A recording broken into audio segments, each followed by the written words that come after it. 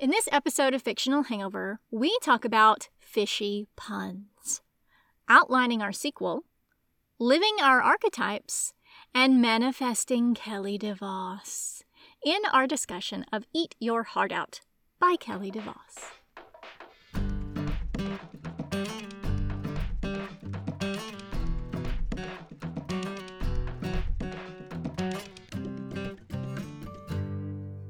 Hey everybody, welcome to Fictional Hangover, a podcast about young adult and new adult books, series, authors, and voice actors that is full of spoilers. I'm Amanda. Claire, and today we're going to discuss Eat Your Heart Out by Kelly DeVos.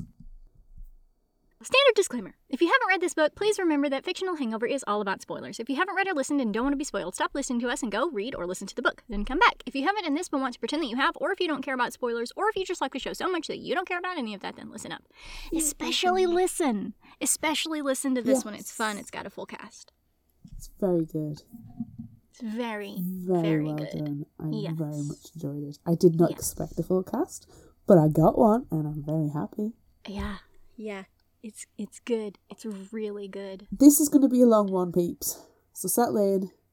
It is, because grab there's your popcorn. Multiple POVs, and everyone has to have their moment in the sun, and or their moment against the zombie, and or some sort of redemption arc. And or their violent grisly death. Yes. I know, all of those things. There's so many good things in this book. So yeah, let's see which one if you survive to the end. Do you think that you're gonna survive? I've survived this book twice. Me too. I listened to it a few months ago, and then I listened to it again for the show. I've listened and read, so nice. I love that we get so obsessed with things and listen and read multiple times. It's got to be done. You cannot argue that we don't go into detail and the nuances, and we don't know our stuff. We know literally every single thing about every book we've ever talked about on the podcast.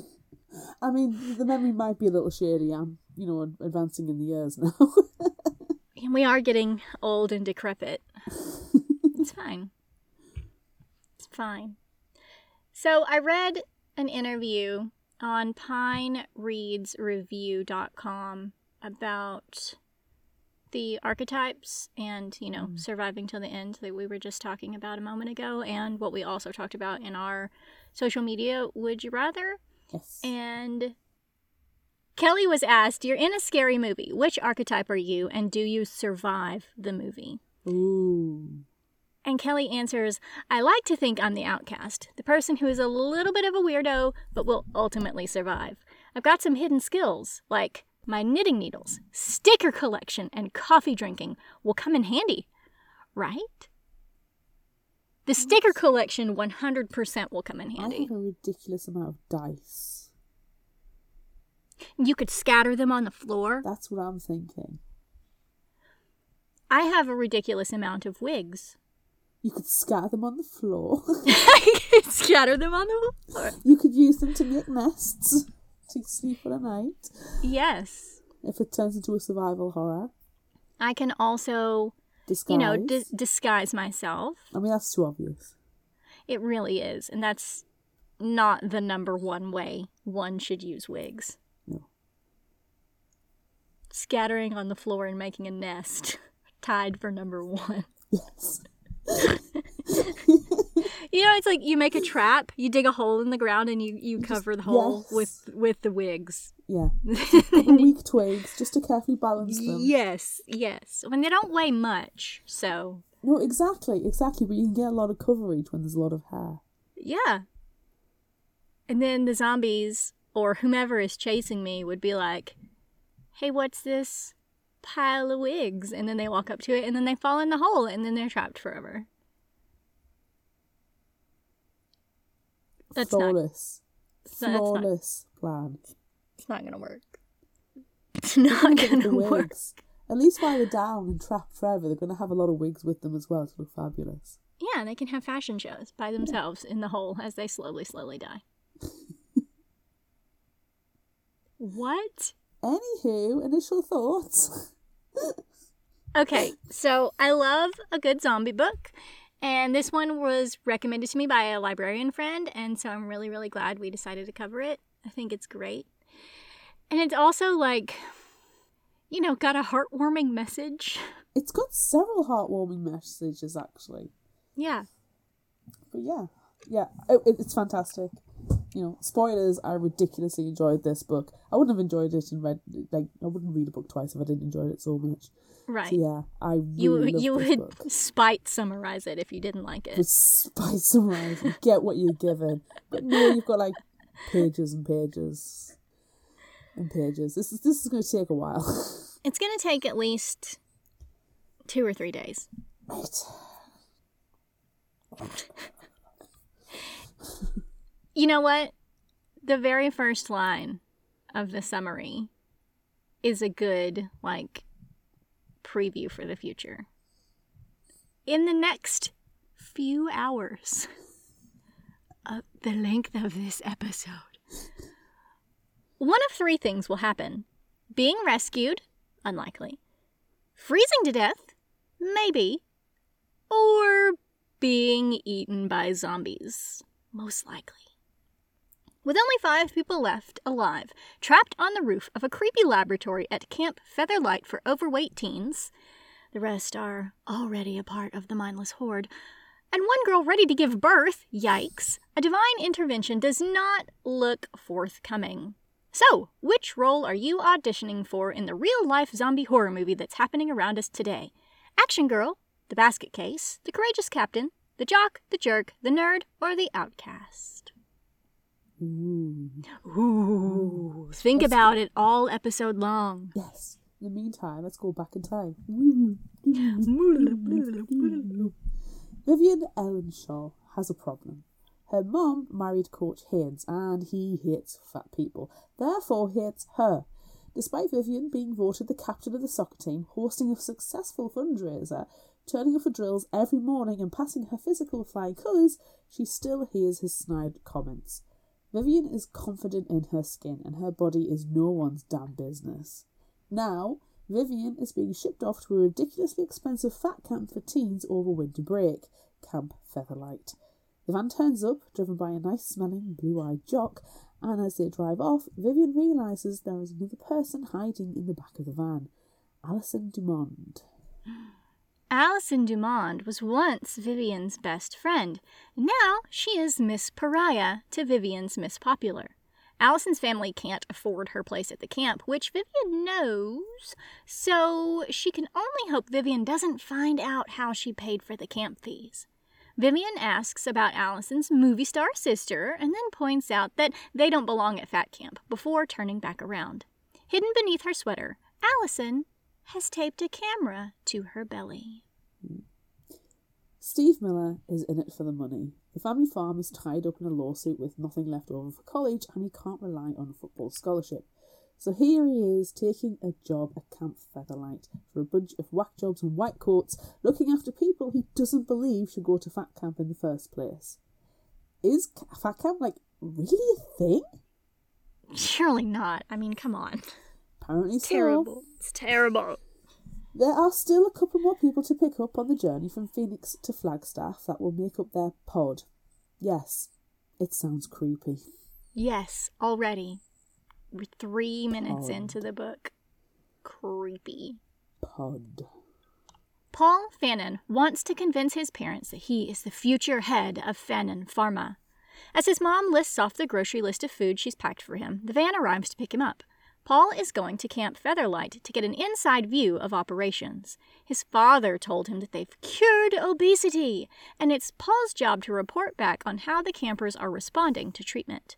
It was supposed to be his father's business partner's son doing the reporting, but he got sick, so now Paul gets to fill in. It seems Paul's father doesn't trust him, and he's the last resort. Paul has ideas on overweight people, about putting down the tater tots and not being so lazy. In the van, he believes Vivian's confidence is misplaced.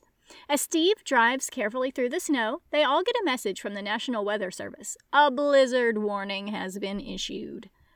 Off the highway, a figure dashes past through the blizzard and the van slams to a stop. Then they hear a scream. Everyone is confused and scared. Was that a person? An animal? Paul thinks it's a bear, but Vivian, who is onto his bullshit, doesn't believe that for 1 second. Vivian and Paul attended the same fundraiser the year before, and he pushed her into a chocolate fountain. Dick. Apparently he doesn't remember her. She also knows his dad owns the fat camp and that he's pretending to be someone else. Dick. Yeah.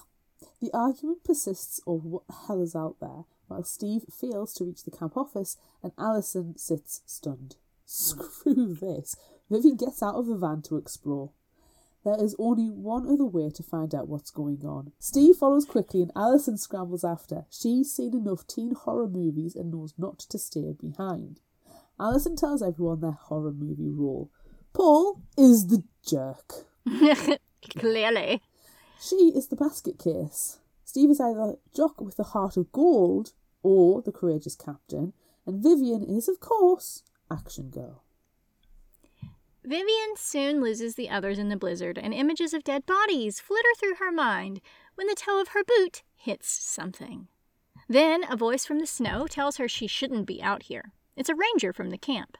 Vivian explains their situation, and they gather the others. While Paul is all smug, thinking the ranger was sent to help them, Vivian knows that the ranger is obviously not there for them. He's out hunting that thing. The ranger ignores Vivian as she asks him what exactly is out there, and instead instructs them to walk to the camp through the snow. It takes about 15 minutes, and Paul isn't happy that the fat girl is managing better than he is, and he didn't drive his Porsche. I don't think a Porsche would manage well in the snow in the first place. I mean, if it's all-wheel drive, it'll be perfectly fine, but still, dick. As they arrive at the gate, the guard, Roger, informs them that they're going to lock up for the night because of the blizzard. He also informs them that the power is out and the camp is running on backup generators. Great. It's just great. It sounds super safe, and I'm super excited to be here. Yay. Yeah. They make it to their bungalow and a facilitator, Theodore, is waiting to give them a quick orientation. First, they need dry clothes, which the camp has graciously provided. Vivian and Alison head off, Alison locking herself in the bathroom stall. She doesn't want Vivian to see the bruises she's hiding. Unfortunately for Alison, she's forgotten a sweater, and when she ducks out, Vivian does see, and her face freezes in horror. Alison dashes off, bashing into Paul, who is hovering outside the girls' locker room.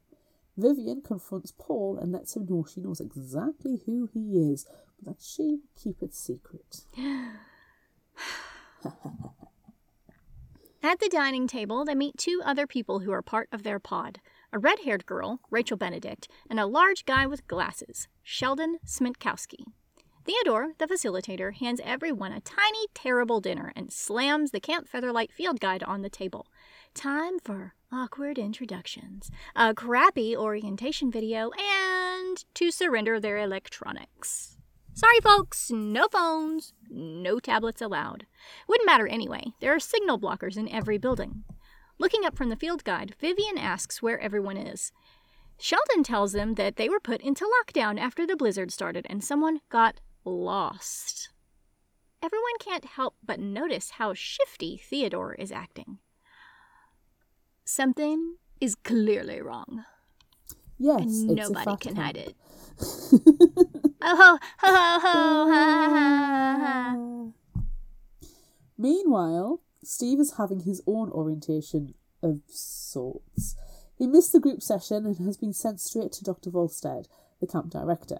He is kept waiting a long time before Dr. Volstead's PA, Xana, gives him a stack of file folders on his campers, a warning that his group is unbalanced but he has to deal with, and instructions to administer metabolize A-bars to the campers after each meal. When a call comes from the walkie, Steve is essentially dismissed.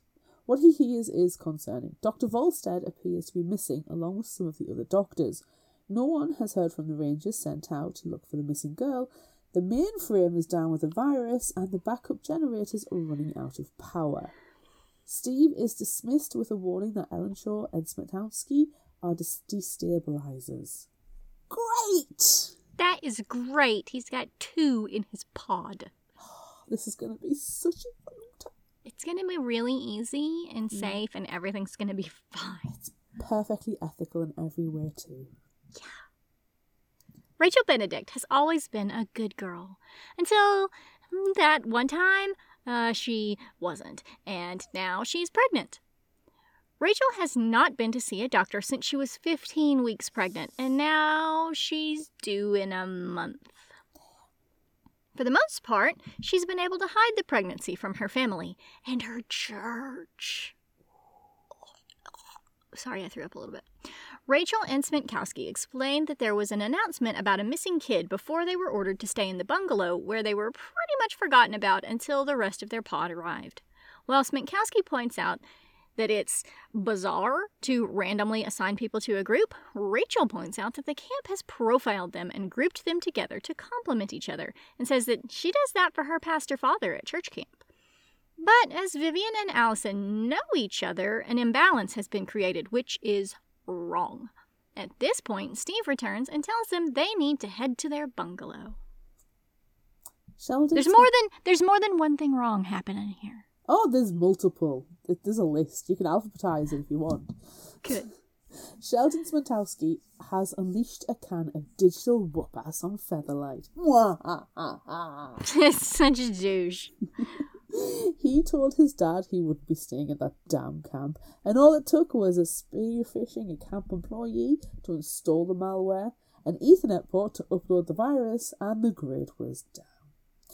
What Smentkowski didn't count on was a kid going missing, the camp going on lockdown, and a snowstorm being blown out of proportion. It also seems someone else took down the cell service and Wi-Fi. Normally, Smentkowski knows everything about anyone within 5 minutes, but now he's flying blind. In all the time he spent with Rachel waiting for the others, he can't get a read, but he knows every time she looks to him, he feels guilty. Kinda should, dude. Kinda should. Now, she can't get her snowshoes on. She's red-faced and puffing, and her dumb jock facilitator has to help her. The walk to the bungalow is weird. The snow shows no signs of letting up. The sun is going down, and there's only one person watching them walk by from another bungalow. The bungalow looks like it was designed by an expensive interior designer. Allison thinks it feels like a set.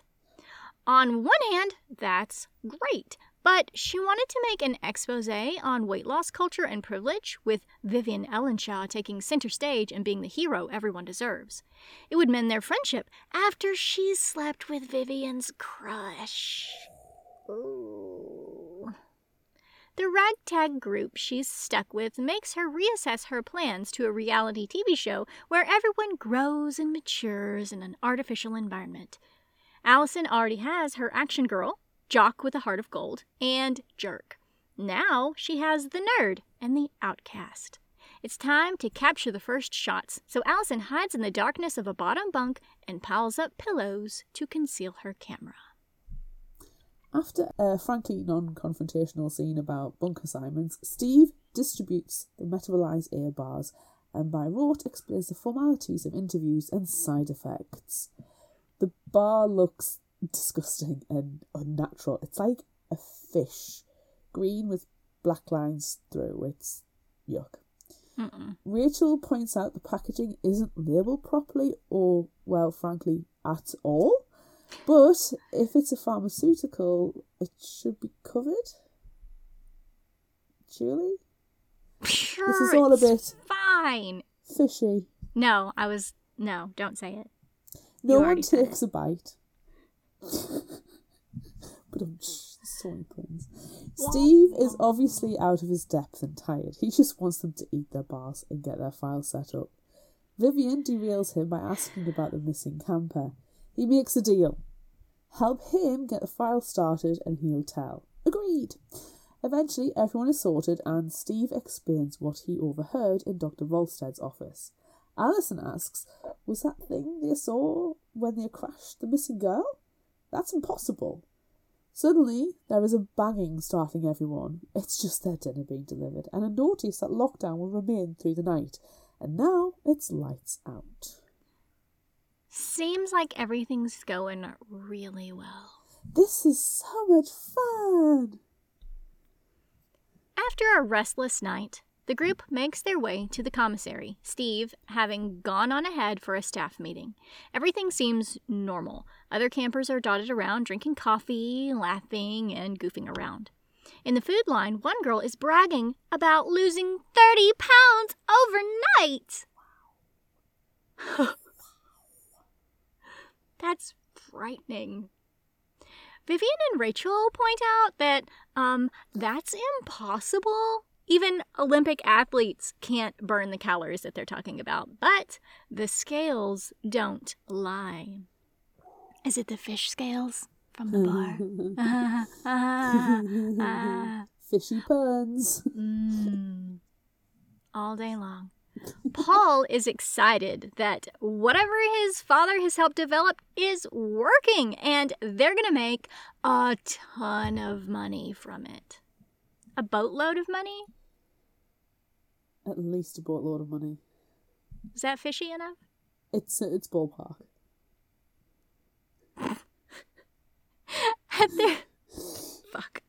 At their pod table, Steve comes over and hands them snowshoes for their morning walk, arranges to meet them in a short while, and avoids their questions before walking away. They note that he looks nervous. When they meet Steve, it turns out that their morning walk is actually a 2-mile Easter egg hunt. But there's a special prize for any golden eggs found. It's not the season for Easter egg hunts. It's not really. They find 7 eggs, but no gold ones, until Paul sees something sparkle in the snow. It's not an egg, though. It's a bracelet. It's still connected to a wrist, with one of the fingers bitten off. The melting snow shows that it's Dr. Volstead. Oh, no. The camp is in chaos. There's running, screaming, and slipping. Eventually, everyone is ordered back to their bungalows. Vivian and Allison inventory the bungalow supplies. Rachel looks through the paperwork for answers, and Paul and Smentkowski play cards. Meanwhile, Steve helps dig out and move Dr. Volstead's body. When he returns to the bungalow, he notices his room has been looked through, and their files are missing, but none of them admit to it. Steve also tells them that they couldn't find all of Dr. Volstead's parts. She's missing her left arm and foot below the ankle. They want to evacuate the camp since the power hasn't come back on and phone lines are down, and he's also been put on patrol duty at the North Gate. Vivian won't let him go alone, and despite his protests, she gathers a warm coat, supplies, and a yellow plastic oar as a weapon. Smentkowski volunteers to come too. Should you move the body?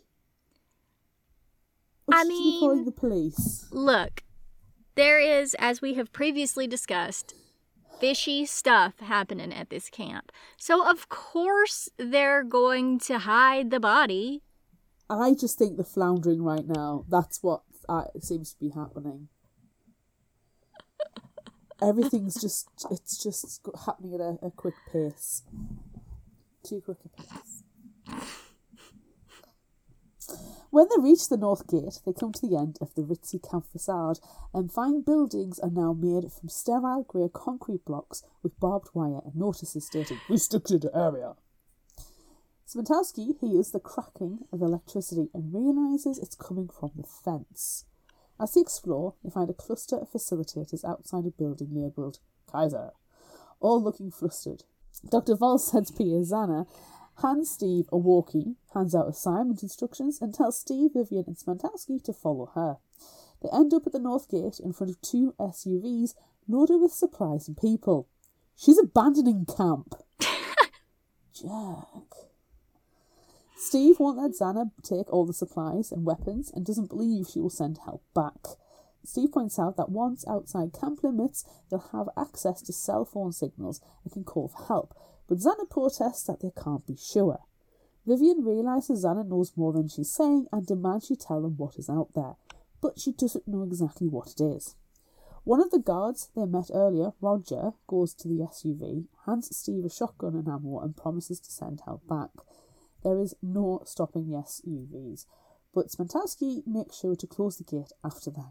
As they watch the cars drive off, a primal scream echoes through the trees, and it's coming for them.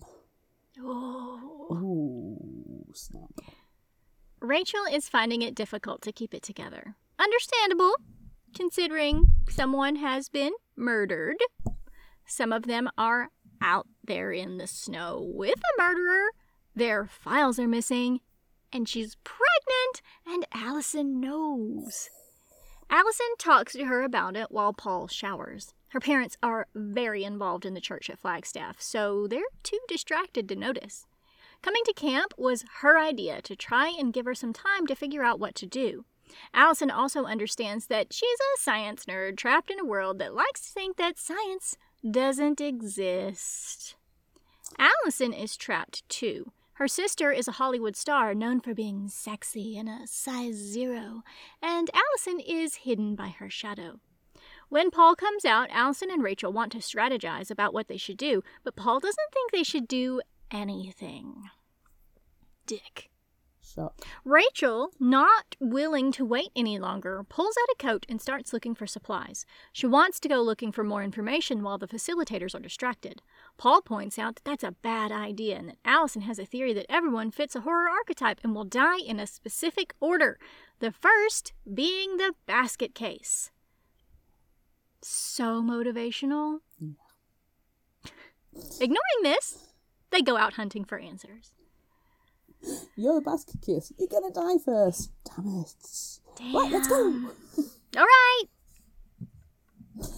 After the scream, Steve starts pumping shells into the shotgun and Vivian stands ready with her oar while the gate slowly closes. Oh, this is painful. Then there's another scream and another grey streak. It slips through the closing gate and into camp. It's an exaggerated humanoid, almost beautiful with iridescent scales for skin. And it's strong. It knocks Steve back and the shotgun goes flying.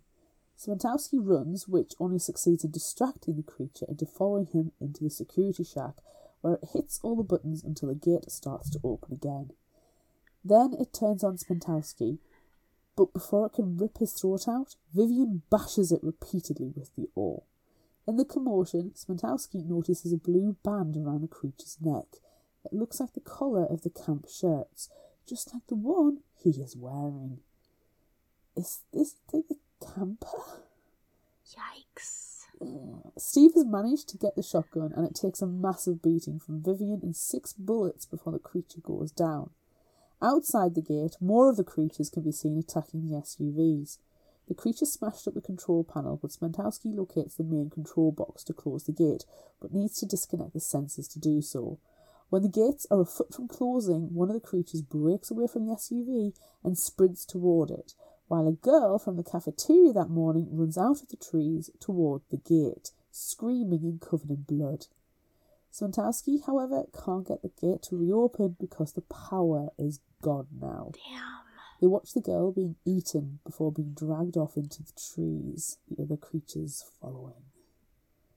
Damn. Ooh. Damn. Yikes. Instead of a feel-good friendship story, Allison realizes she is filming a teen horror. Oh, no. It can only get worse as the intrepid group of teens start doing stupid crap. Perfect! It's exactly what happens in every teen horror movie.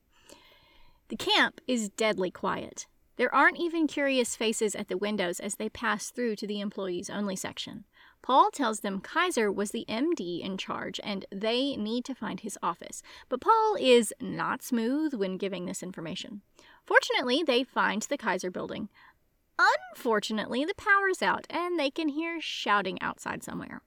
They move into the pitch-black building, and Allison turns on her camera.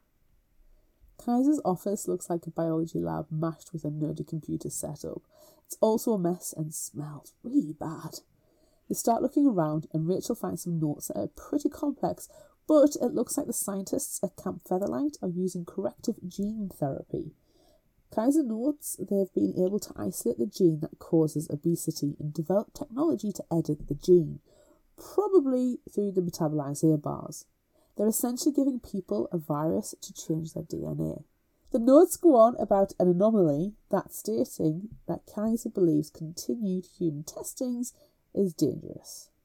It's the anomaly that the monsters they saw, is it? I mean...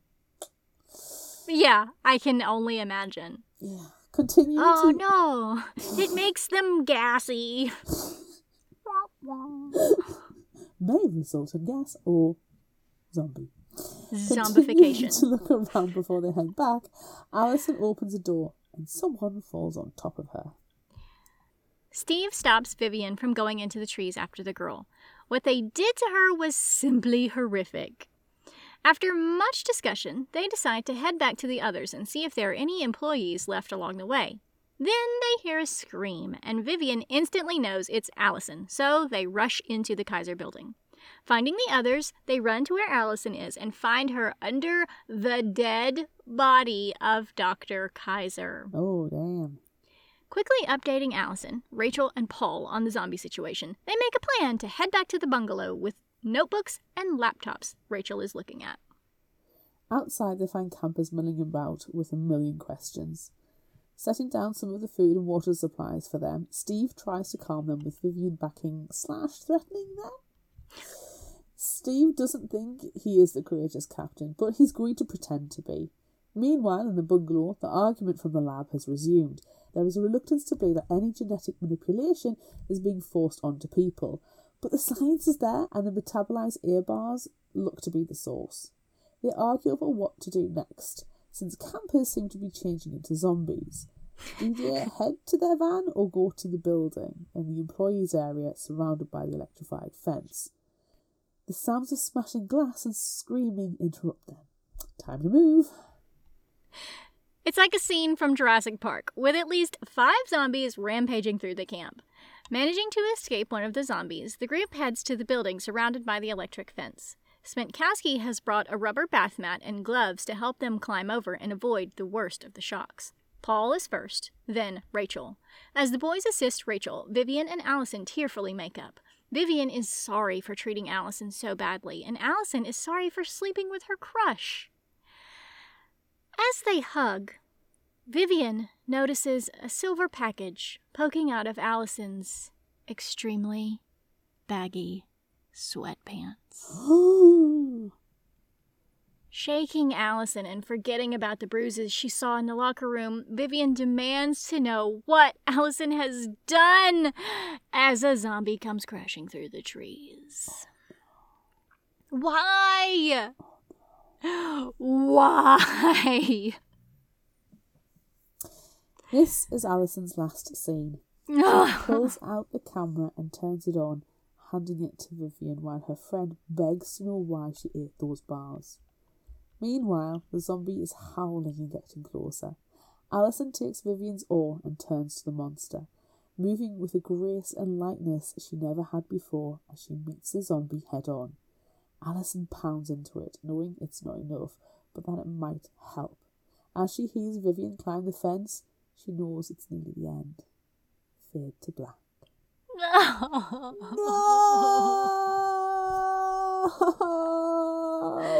Emotion!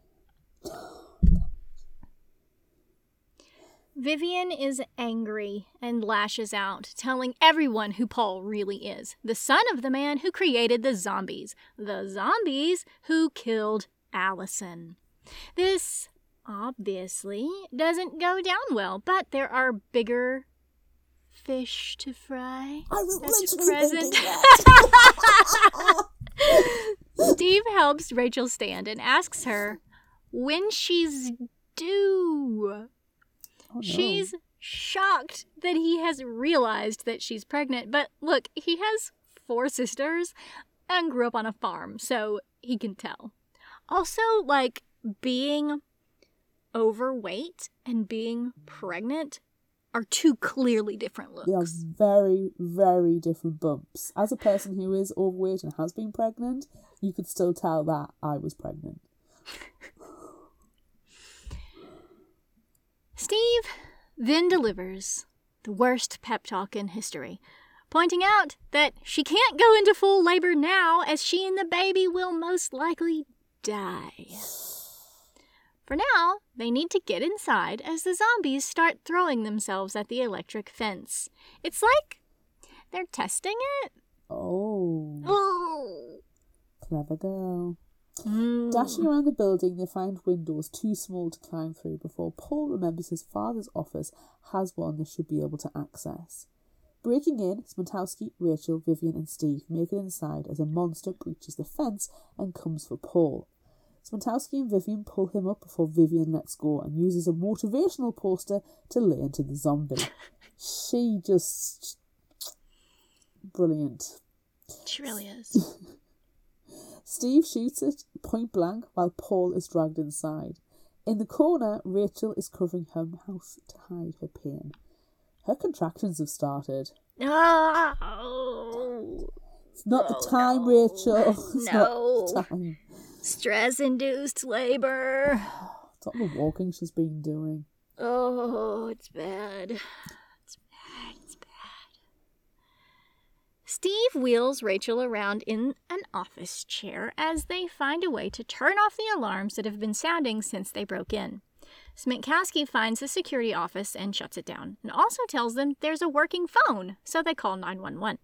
Meanwhile, from her position, Rachel is able to see the security monitors and realizes with horror that this place is a manufacturing facility.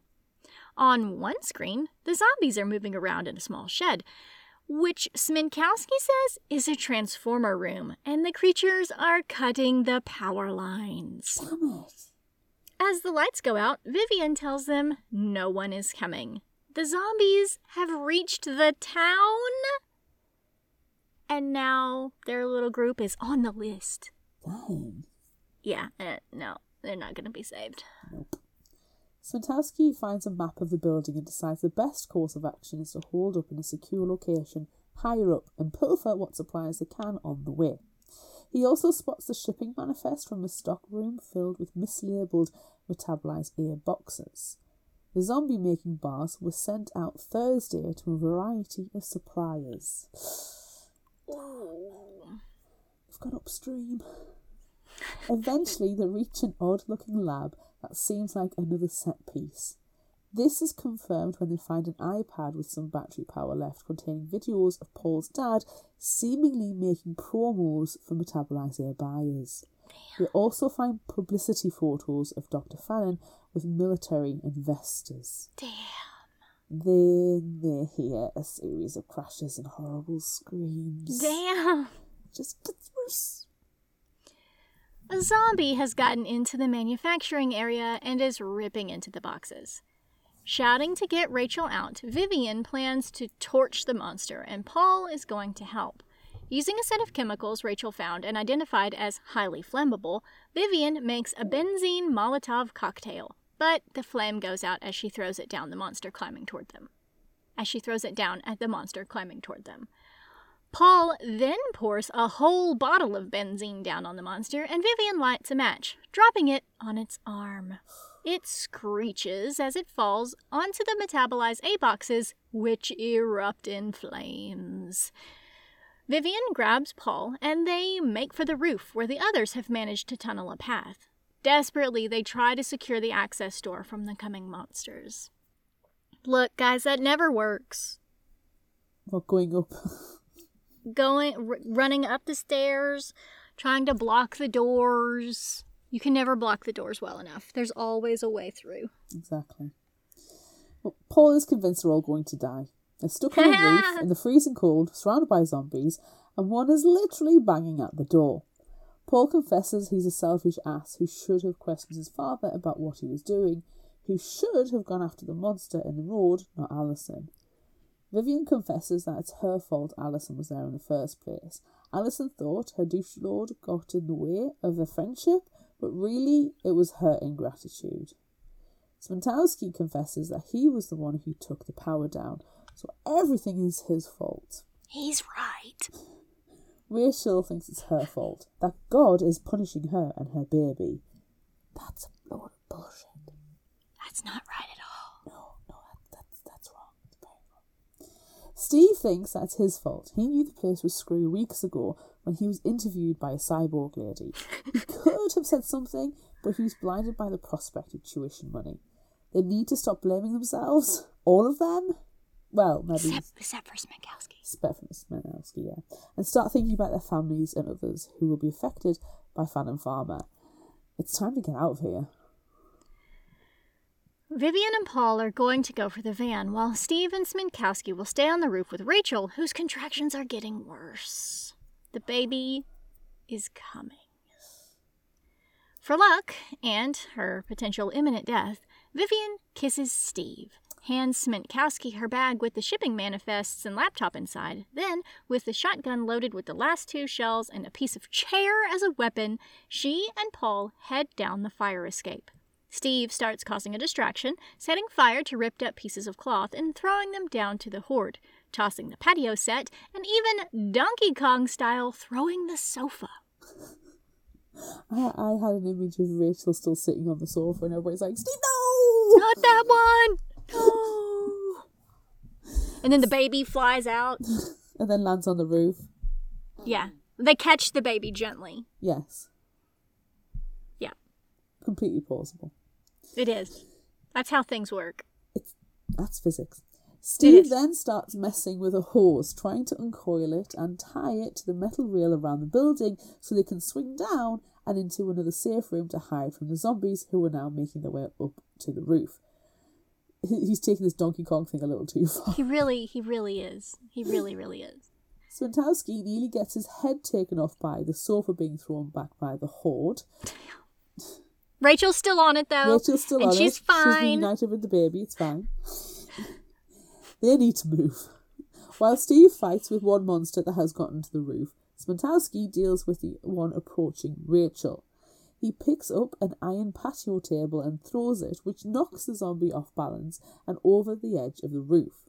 Smenkowski pushes the zombie off the edge, then the horde closes in on the still body and starts eating it. No! They're cannibalizing. Oh my gosh.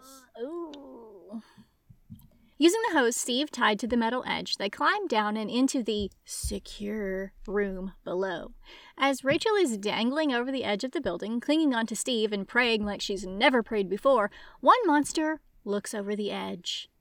They don't have human-level intelligence, but this one looks like it's trying to work out a puzzle.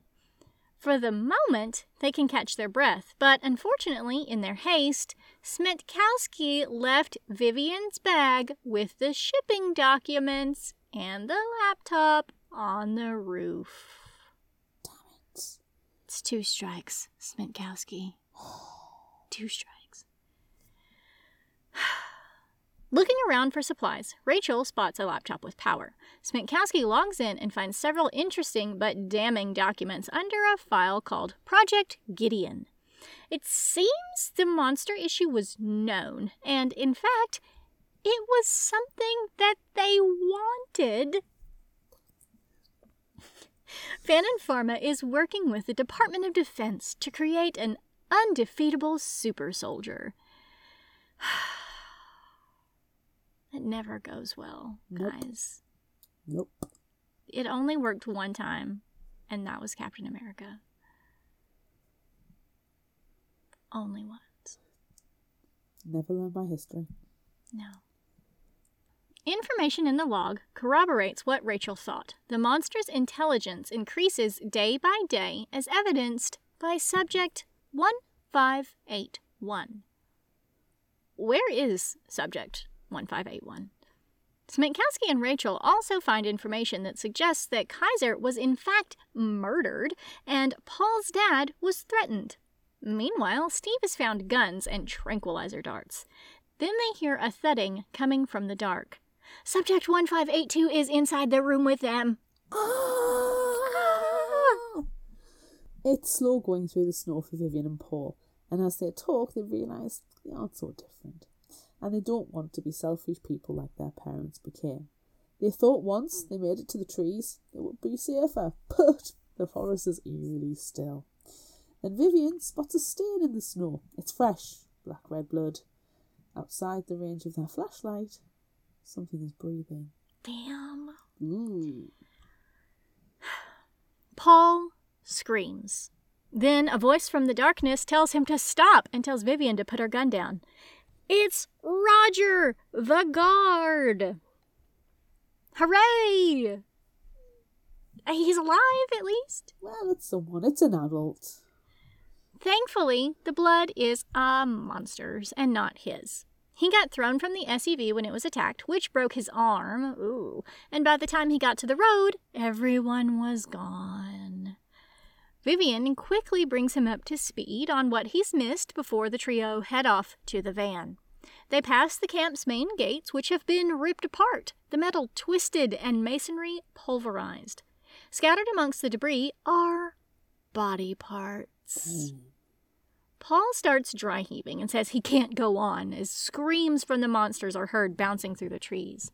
Paul wants them to leave him behind, but Vivian knocks sense into him just as the monsters reach the clearing and the fighting begins. Bloody Paul.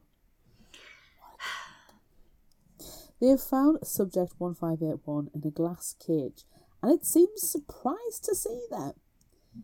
In its cage, Smentowski notices the monster has piles of what appear to be fantasy novels. Subject 1581 is more human than the Horde, but it's still unnatural. Rachel has found a file folder with Subject 1581's human name, Brian Quimby, and remembers he was a kid that went missing from Flagstaff a few months ago. And then she opens his cage. Damn! Rachel, man. Why? I know when you're in labour, you can't think clearly, but come on. Rachel doesn't see a monster. Instead, she sees someone who was once a human. She knew his family. She helped put posters out when he went missing. She held tissues as his mother cried. The locks click open, and Brian Quimby screams. Damn it. Vivian will not let the monsters get her. She may be out of bullets, so she wields the gun like a baseball bat. Paul charges the monster she's facing off with and knocks it down. Maybe Paul was miscast. Maybe he's actually the courageous captain. The fight is confusing. The squishy sound of zombie flesh being hit is loud. There are moans and screams and blood. Vivian pulls out Allison's camera from her pocket, determined to get Allison's money shot before the monster finishes her off. Then Roger fires his last 2 bullets into the zombie and kills it. Regrouping, Vivian finds Paul covered in blood from the monster trying to eat his arm, but Roger declares it's not too bad. Suddenly, in all the confusion, they realize the van is right there, right where it crashed. Vivian opens the door, and 12 inches from her face is a monster sitting like it's waiting for a ride. Ticket, please. It's buckled in. Its seatbelt, it's got its little bag in its lap. It's got some snacks. Got a snack, yeah. Some fish sticks. Krill. Kelp, some kelp. Okay, yeah. Subject 1581, Brian Quimby, stops screaming and starts poking at the door in confusion. Meanwhile, Steve and Smentowski are bracing for the attack. Rachel tells Steve to calm down. Brian isn't going to attack, so he lowers his gun and stays wary. Rachel calmly explains to Brian the situation and tells him he needs to get out of the facility. What? Brian seems to remember being human, but doesn't have a handle on his superhuman body. He's also not attacking and happily eating cereal bars. Smentowski points out that no one is going to come looking for Brian, and they're going to destroy the lab. With the loss of the shipping manifests, the only way to stop more metabolized air bars from being made is to destroy their operation. I hope they don't save everything to the clouds, just saying. This has the added advantage of taking out some of the monsters so they won't be overrun as they head for the van. Smentowski wants to blow the facility up by spreading the flammable product flower boxes they found earlier, while Zombie Brian keeps the monsters at bay long enough to get into the van and get out of there. Brian can then freely walk into the sunset because if anyone still believes he's alive, they will hunt him down. Zombie Brian agrees to their plan. Searching through the room for anything that can help with their plan, Zombie Brian shows them a smoker's desk that has lighters and cigarettes, which will help spread the flames. They also find non-dairy creamer, which, fun fact, is seriously flammable. Think about that the next time you're drinking coffee. With everything gathered, Zombie Brian rips the door off, and they leave the relative safety of the lab and hear the zombies below. Encountering two in the fake lab from earlier, Zombie Brian stands protectively in front of Rachel and roars at them, making them stop in their tracks. Steve rushes in and picks up Rachel, making for the stairs, with Smentowski following, where they encounter more zombies watching Zombie Brian. Steve starts to tranquilize them while Smentowski goes for the flower. As Smentowski starts on the second bag, Zombie Brian runs up, grabs it, and throws the sacks at the other zombies, who start spreading it. Now they light the place up. The zombie attacks Vivian and she fights back with her flashlight while Roger tries to start the van. In the background there is a roar of flames and the boom of an explosion. When the zombie punches Vivian in the face, knocking her back, Paul jumps in her place, grabs the monster and starts pulling it by the waist from the car, Roger pushing from the back. They get it out and wheel on it while Vivian climbs into the driver's seat and reverses over it. Paul and Roger dive in and Vivian takes off. The zombie chases, but Vivian manages to take it out with a tree before heading toward the fire. Steve, Smentowski, and Rachel are waiting for the van at the destroyed main gates with Zombie Brian, who practically dragged them there. Vivian and Paul get a serious shock and try to take Zombie Brian out before they realize he is a friend and not a foe. As Rachel's contractions have started again in earnest, they quickly pile into the van, except Zombie Brian. Rachel apologizes to him, and he nods in acknowledgement before running into the trees. Soon, they're on the highway toward civilization, passing a billboard for the Waffle House. Vivian is recording all of this for Allison's movie as they discuss the first thing that they are going to do, which is to get to a hospital because Rachel's baby is coming. Practical. Destruction and body parts greet them when they arrive in town. The zombies have taken it over. Something tells Vivian that Steve is going to do something stupid despite his promise not to. As they make a turn, something hits them hard in the side and lurches the van and its occupants, not stopping until they crash. Then a monster lands on the roof. Roger can't get the van to move. The van is stuck. So they decide to make a run for the convenience store. Paul hits the monster, stunning it, and with effort they make it to the inside of the store and see it's been raided by the monsters. And that they aren't alone either. There are at least 3 inside, but they need to get through the store and to the hospital behind. Dumping Rachel in a shopping cart, they start to run when Vivian sees Steve's plan. He's going to stay behind and fight the zombies himself. Vivian protests, but for once she needs to listen to someone else. They run. Steve realises he is the courageous captain after all. No, Steve. The hospital has been boarded up.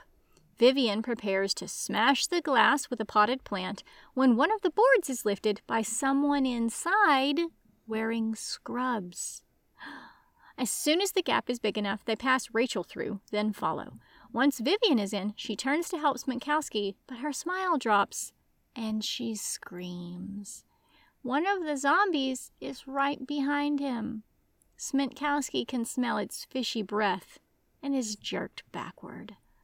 It's chaos as Smentowski's mind is filled with all the things he'll never get to do, and all he hears is the sound of gunfire.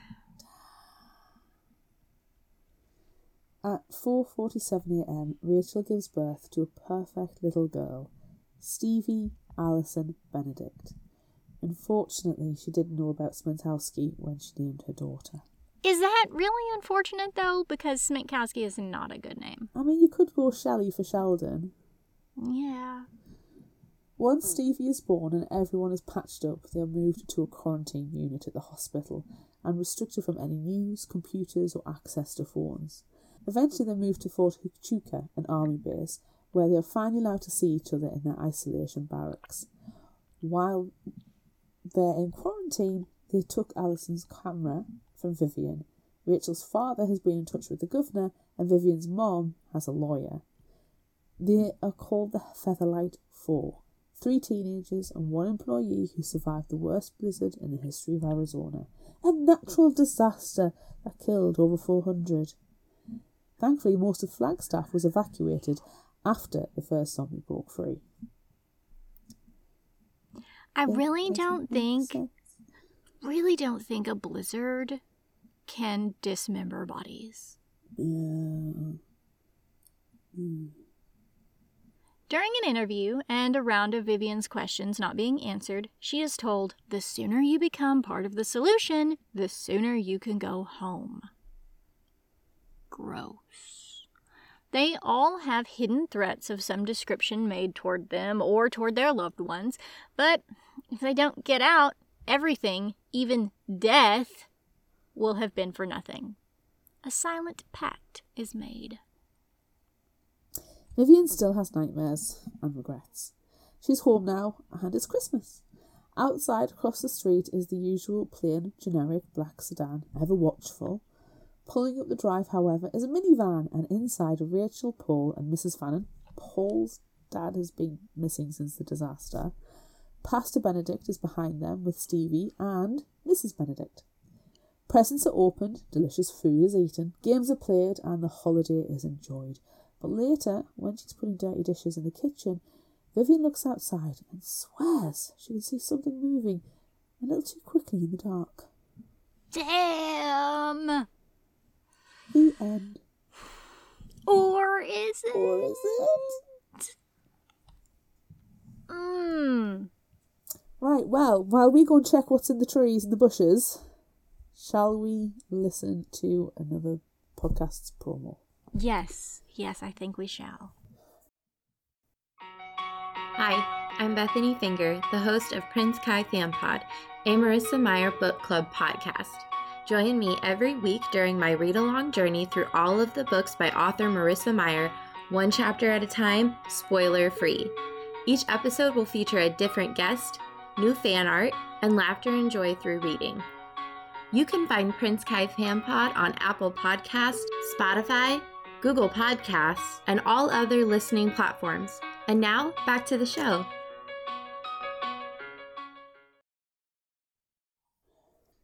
Did we survive? Did we survive the break? We survived the break. I'm fairly convinced there's zombies in the bushes. Oh yeah, definitely. Definitely it's there's zombies in the bushes. Ryan and, not some newly created horde. Well, it's been a little while, so maybe they're all, recovering their mental faculties. True. I'm concerned that, what if a random animal started eating it? Zombie raccoons? Well, zombie raccoons, that's terrifying at the prospect. Uh-huh. But, this is the middle of the woods. There could be bears. Imagine if a bear just snuffled in and ate a random bar that had not been burnt in the fire. Zombie bear? That's not Zombie good. bear. No. Zombie fish? Wow.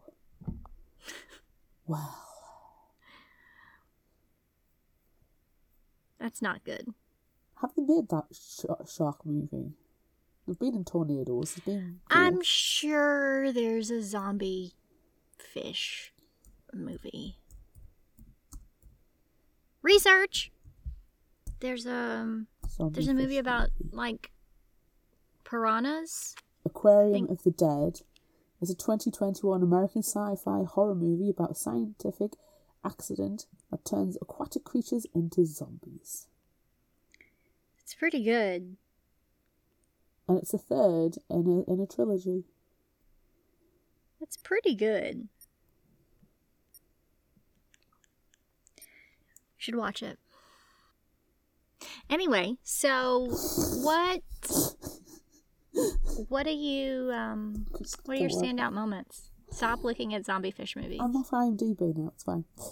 Standout moments. Do you know, I don't know if I've got any particular moments I'm like, oh, that was so freaking amazing, because I enjoyed the book from start to finish. Yeah.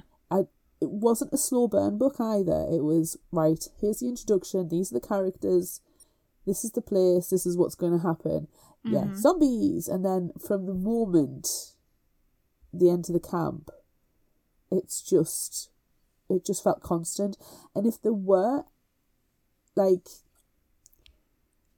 quieter moments, it was for narrative purposes. It was because Rachel had something scientific to discuss, completely pertinent to the story, or there was a certain amount of character development or, you know, character building that needed to take place. But then, as soon as that, like, quiet moment passes, there's a scream in the background, or the door gets banged on, or there's an explosion, or there's shotgun blasts, or a couch comes flying over. Yes. So they don't last for very long. They're very small moments. Yeah. And then something terrible happens. The way I was thinking of it, and I'm going to go down the pun route, shock, the story has no fat.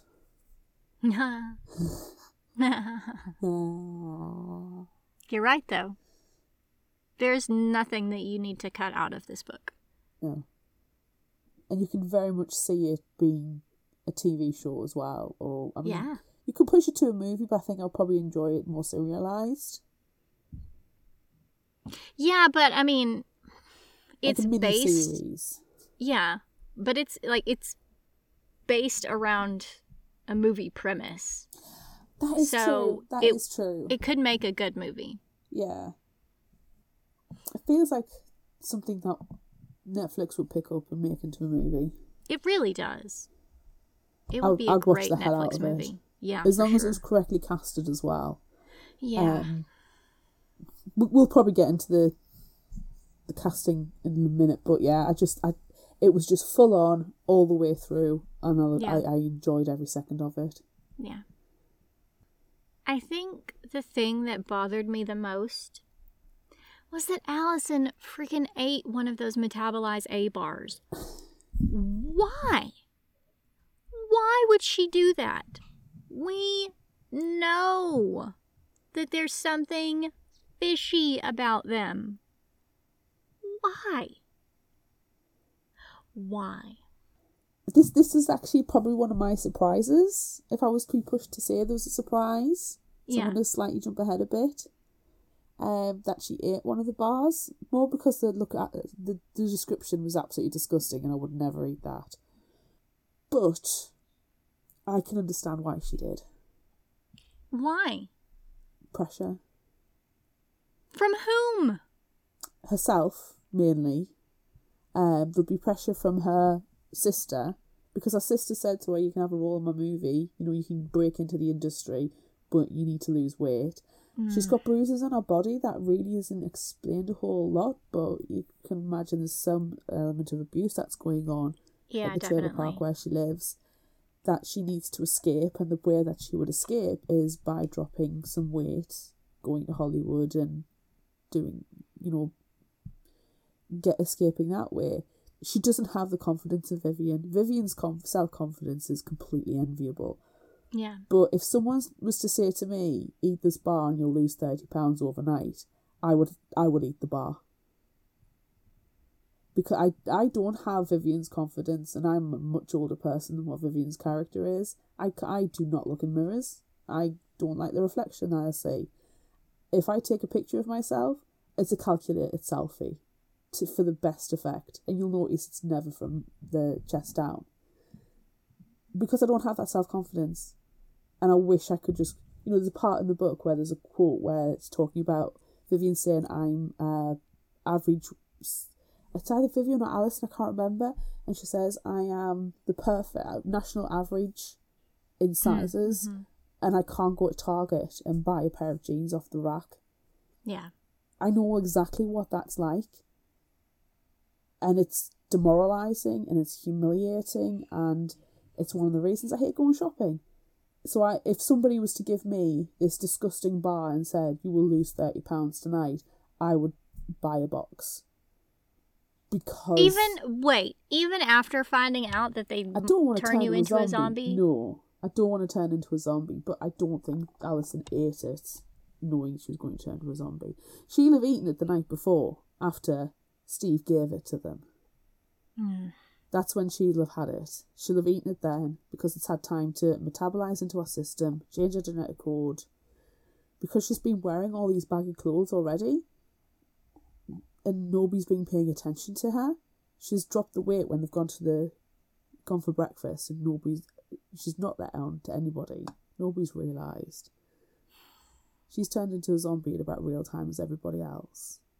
So, yeah, I can understand why she did it. I really can. And I hate that. I hate that too. I hate it. I really hate that too. I like, though, that we are able to have two separate discussions in this episode, because, my main focus is the zombies. Yeah. That's not your main focus. No.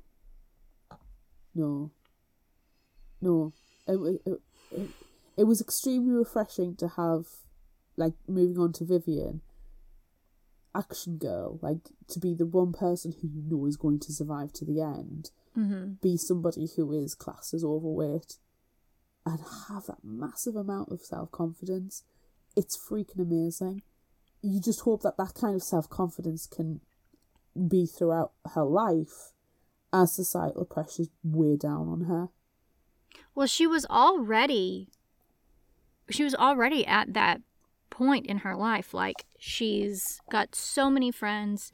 She's the captain of, like, her sports team. She's strong. She's tough. She's funny. I mean, yeah, she had to build up this, like, layer on the outside, but she's comfortable with who she is. She knows that she's good at sports and can pass a physical with flying colors. Like, she knows. So I can see that clearly there's a huge element of jealousy with Alison and Vivian. Yeah. So I can also see that that's why Alison wants to eat the bar, because, like, she's putting herself in this position where she feels like she doesn't measure up to her friend. Yeah. And that's what's going to eat at Vivian. Pardon the pun. Because for her, the breakdown in the relationship was because Alison told her the truth. You're an ungrateful brat. You need to stop complaining about your mother's marriage to the coach, and just try and be happy and stop rebelling against it. It's not, you cannot change it. No. Whereas Alison thinks it's because she slept with the person Vivian was crushing on, and Alison's like, I don't care about that at all. But now Vivian has to live with the guilt that she lost her friend at the very end, quickly because she was just being an asshole. Because she was being an asshole, yeah. And you kind of think, well, not that if they hadn't... There is part of it is that if their friendship had stayed fine, tight, nothing had come between them, Alison wouldn't have been there. Right. But because Vivian hates the coach, who is her new stepdad, the mom, which we didn't mention this in the summary, the mom actually paid Alison's way to go to camp so they could rekindle their friendship. So, like, maybe Vivian would be a little bit happier and less, like, hateful of the coach husband.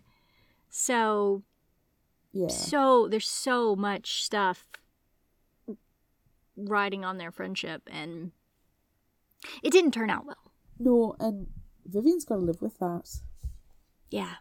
Like, the amount of survivor guilt she's going to be facing is going to be monumental. Yeah. It's crazy. It's absolutely crazy. I think it would be really interesting if there were a sequel, because it was very open-ended. Mm-hmm. And that would be a really good focus. Vivian dealing with all of this crap. But also she's still having to fight all the zombies because she's, badass. But also, like, we don't know necessarily that Steve didn't survive. Yeah. We don't know what happened to Steve. So, that could have been Steve running around in her backyard. Maybe. And then, like, we also don't know if you're bitten by one of the zombies, do you then become a zombie yourself, or is it only the bars? Well, Paul didn't become a zombie and he was bitten. The one of the zombies did chow down on his arm. Yeah, but I mean, how much... This is, a year later, because it's set again at Christmas. It was winter break the first time. I really just assumed it was that Christmas. Because I assumed it was later, because it's winter break when they go, and they're talking about, celebrate Christmas is coming up. But then they spend a long time in quarantine and then even longer in isolation together, and it's not until they start peddling the lies. I think it's a year later because the way they describe Stevie as well is that she's older and she's able to actually open her own presents. Yeah, you're right. So I figured it's a year later. Okay, in my head, it had only been a couple of weeks. Because all of this action takes place in a day. Like, there's 0 time. So they could be in isolation for a few days. Maybe Christmas break starts at the beginning of December. But you're right about the baby. I don't even think this takes place over 24 hours. Because when they crash into the gate... No, it does. It does, because they said that the generator has 24 hours of power, and normally they would get it back up and running in that time, but they lose power. So it has been at least 24 hours since Sminkowski was there and shut the power, or broke all of that stuff. Yeah, because when they were told they were the last ones to get to the camp, and Steve missed his orientation. And it's like, well, you can orientate people at 6 o'clock and then close the gates at 6 o'clock or whatever. Yeah. It's like, yeah, okay. Okay, yeah, it's fine. But yeah. What did you think of Paul, apart from being a jerk? Do you know what annoyed me? What? He's fat-shaming Vivian. Well, that. But also, he's fat-shaming Vivian for being at a fat camp, where he is also at a fat camp. I know. He is not going to be a skinny little mite who's underweight. He's going to be, in some form, overweight as well. Otherwise, he wouldn't have gotten through the gates. Even if he was the son of one of the owners. Yeah, because everyone would be like, what the fuck are you doing here? Exactly. So I was like... This sounds awful. I just want to grab Paul by his belly chub and give it a wiggle. Yeah, like grab his love handles.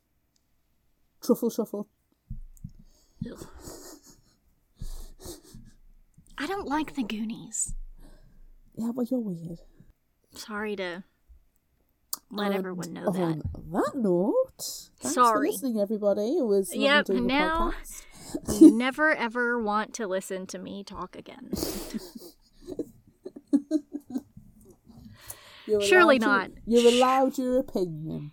Surely someone else doesn't like the Goonies. Although I feel like if Kevin McCall is still listening to the episode, I think he's shut it down now. He's turned it off. He's turned it off. He's like, fuck this. Can't be done with this. Never listen to us again. Sorry, Kevin. It was good to know you on the internet.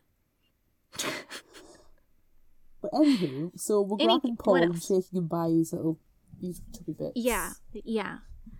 Like, I struggle with this because Paul was a dick. Yep. Sminkowski's a dick. Yep.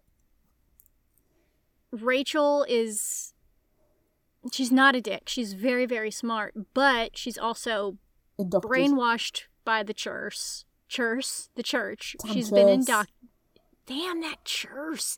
She's been clearly, indoctrinated. Yeah. Allison doesn't have much of a backbone. So we've got Vivian that I like, and Steve. But they all redeem themselves in some capacity before they die, in theory. Yes. Like, they're all throwing themselves in front of the zombies to save the other people. They're making sure that Rachel's fine. They're protecting Rachel and the baby. Yeah. They're not perfect, but then would you want them to be? No. And also, like we said, it's been about 20 hours. It's been 24 hours.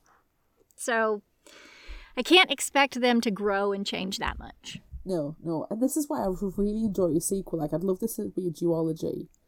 I'd really like to find out what's going on. But I don't mind Vivian being action girl again. But I would like Rachel to like, not be the outcast. I want her to be the nerd. But not be a nerd facing danger. She's the one where Vivian calls and goes, "What the frig's going on?" She's back at base. And Paul, I can imagine, is trying to get a little bit further into his father's company, into Fannin But Farm. hopefully to take it down. Yes. And not to take it over and then become the wealthy, leader of this mega corporation. Because he is really into money. He is, but I think he's been shown something else. The power of friendship. But it could be very good if there is a second one. And he does become the president of Fannin Pharma, and he goes in with the mindset that, I'm going to shut it down, I'm going to make everything better, but then he just doesn't. And that's when you get another series. Yes. You see, that's the other thing. Like, we know the shipping manifests have gone out. We know metabolizer bars were sent days ago out into the world. Yes. We don't know the repercussions of that. You imagine, because, they've been told to toe the line to escape the quarantine and isolation, that they might have had a handle on it. But if they're going to lie about 400 people dying by blizzard, then there's going to be, if the metabolizer bars have taken out other towns and cities across the country, what are they going to use? Natural disasters, air quotes, have happened that they're using as a cover-up? So many questions. So many questions. But the only important thing to me for the non-existent book 2 is that Steve comes back. That would be good. How do you want him to come back, though? Do you want him to come back as a zombie Steve or actual Steve? Because he's not going to eat those bars. He fucking knows what's up with them. So he's not going to eat one. Do you think he managed to, like, fight off the zombies enough, put a broom handle through the door of the back of the convenience store? By the time he turned round, everybody was gone except Smanowski, who's being eaten, and then he finds a broom closet and hides in there. Yeah. For 3 days. Yeah, he's been hiding in there. He's got some food because he's in the supermarket. He gathered some stuff. Or maybe there was some food already in the closet of the supermarket. Yeah. I choose to believe that he is fine. I like this. I like this concept. I do. So we've got Vivian kicking ass. We've got Steve suddenly turning up. In the second one, whilst a zombie is trying to kick Vivian's ass, Steve turns up, saves her. We have a nice smooch. Lovely. Yes. Meanwhile, in Fannin Farm, we've got Paul, quote unquote, taking it down. And then But he's not. But he's not. But then, in a dark room somewhere where there's a baby crib, just like, you know, like one of those bouncy things that they like, a jumperoo, and a big computer setup, we have Rachel in a lab coat, because she just sits there in a lab coat. Yes. Going through the science of it all. And being... Yes. She figures out a way to reverse it. She reverses the zombification. Yes, definitely, because she and Zombie Brian are now potentially having a love interest. And then it turns into our beautiful warm bodies route. A little bit warm bodies. And she figures it out. She figures it out, and he's there, and he's helping, and he's like, okay, well, it's got to be me that you've got to test it on, because who else can you trust? And she's like, oh, but I don't want to. And he's like, no, you got to do it. And then they passionately kiss, and she, you know, injects him or makes him eat something or whatever it is, and then all of the zombie facade falls away, and then he's a human again at the end. But first she thinks she's killed him. Oh, sure. Yeah, you've got to have that, you know, as she's crying, you know, inconsolable weeping. Yes. But he hasn't. But what you don't realise is that he is the multiple of subject down the line, where she finally cracked the code, because out back there's a few extra zombies that Zombie Brian's rounded up that she's previously tested on, and the serum has failed. Ooh, but see, no, I see that he is the hero. So he is going to take it first, because he doesn't want to sacrifice any of these others that he's gathered. They will have had brains by then, won't they? They'll have grown their intelligence back. Yeah. They've matured. Yeah, you're right. He has to be the only test subject. Yep. Yeah, that's got to be the this way. is what happens. Kelly DeVos? Our gift to you, if you care to Our use it. Our gift to you, yes. We have written book 2 for you. We've outlined it. Yeah. You have to write it. Loving the work. Done. We'll accept some acknowledgements. Yeah. I'm going to get greedy. I want a signed copy. Yes. And we want to be extras when it becomes a thing. Oh, yeah. I just need to be sitting in the background somewhere. Don't need to give me any lines. Preferably, they go past a Waffle House, and I'm sitting there eating my hash browns. You're on the billboard of the Waffle House. We are on the billboard of the Waffle House. Fictional Hangover is on a billboard outside the Waffle House. Yes. Okay. It's perfect. I like it. Is it time? I don't even know what's happening anymore. Neither do I.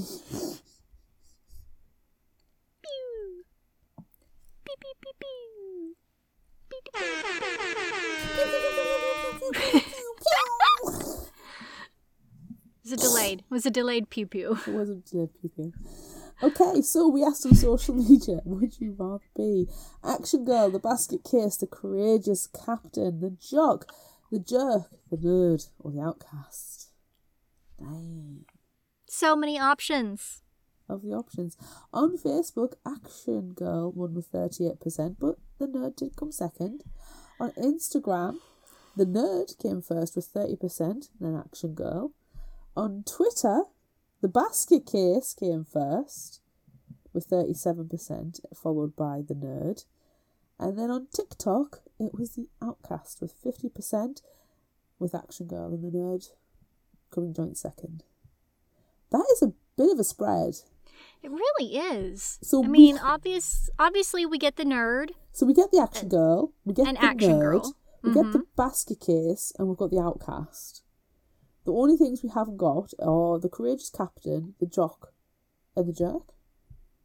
I mean, you don't really necessarily need the courageous captain if you've got the Action Girl.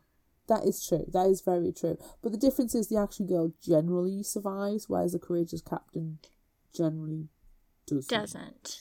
Yeah. But the courageous captain is also a leader, and so is the Action Girl. Yeah.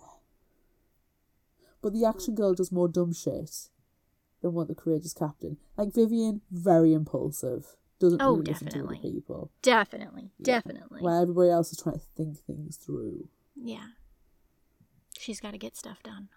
Shall we read the comments and see if we can have inspiration for our own answers? Yes, yes, yes. Okay. So, Nina on Facebook said, "Courageous Captain. I figure my age and acquired logic/wisdom will help. Plus, I'm no jock/athlete. Too personable to be the outcast and too mentally stable to be the basket case." Bree on Facebook said, "Action girl, because I figure my best chance is having some level of athleticism or initiative. And even if I die, it will be more epic than everyone else." Love it. Yes, love an epic death. Colin on Facebook said, "Nerd."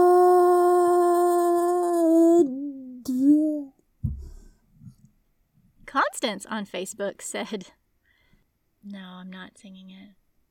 God, but it's Weird Al. Can I just do the end?" They see me roll on my Segway. I know in my heart that they think I'm white and nerdy. I think I'm white and nerdy. I'm white and nerdy. God, Weird Al. It's a good one. Thanks, Constance. Drew on Facebook said, "With the nerd, I have a 50-50 chance of being the final girl, so fingers crossed." Nice. Annie on Facebook said, "Action girl," and provides her own name, Vigilante. Perfect. Vigilante is the best name we've ever come up with for someone in Vampire Book Club. At Toro Kansai on Instagram said, "I'd probably be the basket case nerd." Ooh, a combo. Yeah. Got lots of comments from the library, too. I almost feel like the library should have its own, vote. You know, social media plus the library. There were lots of nerds at the library, obviously. Well, duh. Well, duh. There was one nerd/comic relief. Yeah. So that's good. Everyone's nerds, though. I like the one There's who said, also- "Nerd. They usually live. Plus, have you met my brain?" I have met that brain. That brain is a nerd. Can confirm, nerd. There was one who wants to be the outcast that is also the final girl. And a basket case. Who is the first to be killed because basket case. Cool. All I right. still don't know even after trying to get some inspiration. My instinct says I want to be the nerd, but the problem is with the nerd, I feel like you've got to have some kind of computer whiz skills.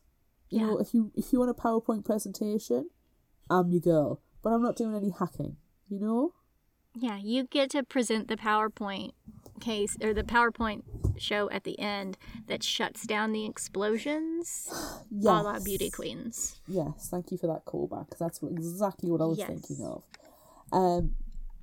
But I don't think that's going to be particularly useful in this particular zombie apocalypse. I'm not a jock, you know? No. I'll probably turn into the basket case. I'll be like, what's going on? I know exactly 100% what I am. You're the jerk. I'm the jerk! I am the jerk! You're the jerk, but you'll be the lovable asshole jerk. Fine. I accept You've got to it. wear the lovable asshole t-shirt whilst in the zombie apocalypse. Yeah, And advertise the Redbubble shop. of course. I'm definitely the jerk, though. There is no question. I would love to think I would be Action Girl, because I would be like, I'm not putting up with this bullshit. This is ruining my day. It's infringing on my nap time. God damn, all I want's a burrito. I can see that. Let's kick their asses and get this done. But I don't know if I would be the Action Girl. I've got a feeling I'll be the Action Girl, and then 5 minutes later I'm tired. I'm just going to turn to the basket case. But I would like to think I could be Action Girl. I would like to think that, because I don't know, if I think about when I'm at work and stuff, if you give me a project, I'm like, right, let's get this done. Let's do Sure. this. Yeah. If you want to get from A to B, let's get this done. And yes, I am an overweight person, and yes, my fitness levels is not what it used to be for various reasons Amanda knows all about. But I know if I need to get from A to B, I will freaking well do it. Because I am also massively stubborn. You are massively stubborn. But you know what? There's that one time that you fell down the stairs. So I really feel like you've got some basket case tendencies. Well, yes. Okay. I know the repercussions of that are still lingering. It's one of the reasons why you've lost some of your athleticism. It is. Because you fell down the stairs. God damn it. And I do have a good swinging arm, which has got to help with Action Girl. Yeah. Do you know what? Screw it. I'm going to be Action Girl because of my can-do attitude and the fact that I do not like to put up with people's bullshit. Yes. However, my leg brace is not allowed to fall down. No. That's my one condition. You need that. I will. Yeah. And also, you know, if we have like quick, tight action like we have in this book, you know, it's a day. You can Action Girl for a whole day. I can actually. Do you know what? It's not the standing and the walking around that's the issue. It's the sitting down for prolonged periods of time that hurts. Yeah, so you're the perfect Action Girl. So it's fine. I'm going to be Action Girl. And while I'm doing it, as the day goes on, you'll go, gee, she started off really tight, but now she's quite fit. I'm like, yeah, stamina! And it's not because you ate a Metabolize A bar. No. Because I wouldn't let you live that down if you did. No. As the jerk. No, but I might have like a healthy cereal bar, because I do enjoy a healthy cereal bar. Yeah, that's or some rice cakes. I've really been craving rice cakes. Oh, yeah, I love a rice cake. I haven't had rice cakes in ages. And my mum mentioned them the other day, and now I really fancy some rice cakes. Yep, so. I love a rice cake. They're very diabetic friendly. Do you get the plain ones, or do you get ones with like yogurt or chocolate on? I like the more savory ones, like a white cheddar. You can get these absolutely delicious salt and vinegar ones and cheesy ones. I don't like salt and vinegar, not a fan of that, but I think there's also one that's like the everything that goes on the bagel flavor. That's a good one too. Oh my god, I can only imagine that you have access to a multitude flavour of rice cakes. Is that what I need to send you in your birthday care package? I feel like I need rice cakes. You need a rice cake? I really want some rice cakes now. I'll find some weird one and send it to you. Oh my god! I like rice cakes with cottage cheese on. I don't like cottage cheese. I do like those. I don't like pineapple and cottage cheese. That's just wrong. Pineapple and pizza's fine, but cottage cheese is wrong. But I like chive. I don't like cottage cheese. I'll take the chives. I'll take the pineapple. But I don't want the cottage cheese. Philadelphia cream cheese, just a little bit. Not a fan of cream cheese either. Oh, it's cheese, man. It's cheese. Give me like a block of cheddar. I want to go to pepper the cheese jack. shop. I'm going to go to the cheese shop. I want to get this coffee cheese that I found. I'm going to source that from somewhere. You need to find it. All right. Let's go on to our next question. Yes, please, because we're getting hungry and thinking about We are. I'm starving. It is lunchtime. It's lunchtime for you. It's dinner time for me. Let's do this. Yeah. Okay. Right. Next question. Would you rather face a zombie horde with an oar or a shotgun with 3 bullets? Oar. Because an oar is a treated wood. It'll be highly varnished as well. Or it's plastic. Well, it's still got a strength to it. Yes. I have never shot a gun in my life. I don't think I will ever shoot a gun. Well, I've shot paintball guns. That doesn't count though? You don't get the same recoil. I don't think that counts. So, you know, I used to go paintballing all the time. I love a bit of paintball. It's hilarious. So, but a shotgun is completely different, and you've got 3 bullets. I don't know how to use it. I don't know how to use it safely. I don't even know how to load it. never mind getting to the aiming and aiming accurately. So I think the shotgun, the 3 bullets are useless. And also I can imagine that if you wielded the shotgun like a baseball bat, it's not going to have the strength of the oar, which is a one piece of either wood or plastic that is used to having kind of pressure putting onto it. Yeah. I feel like the shotgun will fall apart, especially when I'm wheeling on a zombie. So an oar is also a longer weapon, so you can kind of like poke them and jab them away from you, whereas a shotgun is more of a close and melee attack. So I'm going with oar. I think I'm going to go with the shotgun. Not like, I don't know how to use a shotgun at all, but I feel like if I had to figure it out in the moment, I could, and I wouldn't be afraid to use it as the baseball bat because it also has metal. So it is a sturdy weapon. So I'm gonna take the shotgun because it's dual purpose. I can shoot 3 times and then use it to bash brains. Well, this works out wonderfully because we've only got 1 oar and 1 shotgun. So if you take one weapon, I take the other, we can action girl and jerk the place. Zombie free. Yep. Good plan. Brilliant. Can Next we high question. five? High five. You're above me, I'm below. You're to the side of me. Don't we usually? Oh, that's right. When we share our video clips. No. High fives. Low fives. Raising the roof. Ooh, ooh, ooh, ooh. All right. Let's see what happens with that, everyone. Nothing, because she finds a better clip. Would you rather? You're probably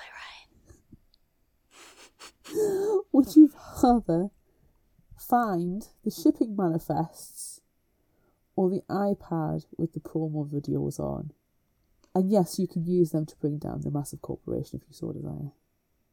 I feel like, as much as I would love to have the iPad with the promo videos on, because I could potentially use the iPad for other purposes.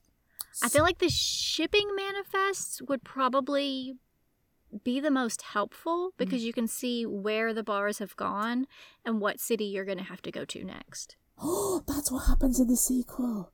What we don't realise is that Vivian and Paul and Rachel have secretly managed to find copies of the shipping manifests and been going to different cities to try and get them back and burn down factories and warehouses. And at the same time, but in a different order, Steve has gone back up to the roof and got the originals. So he is also going to the other locations, and then they cross paths. Yes.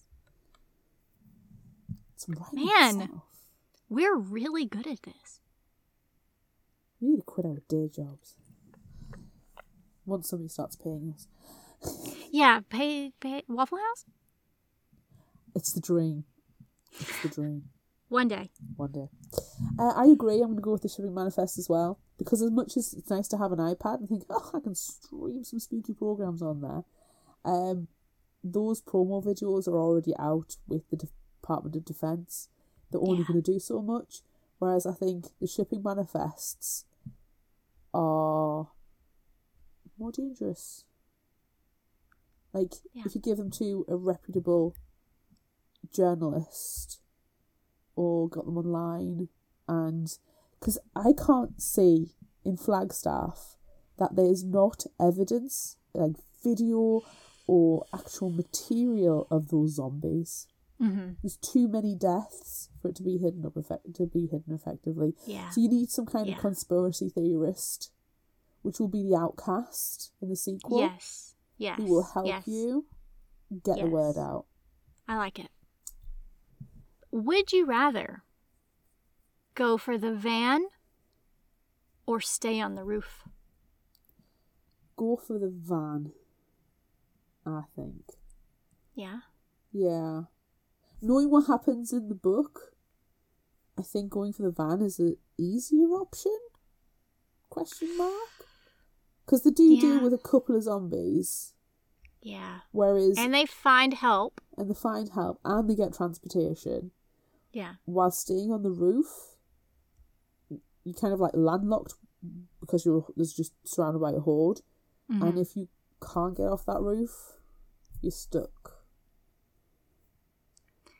But knowing what happens in the book, we get inside the building and we find Zombie Brian,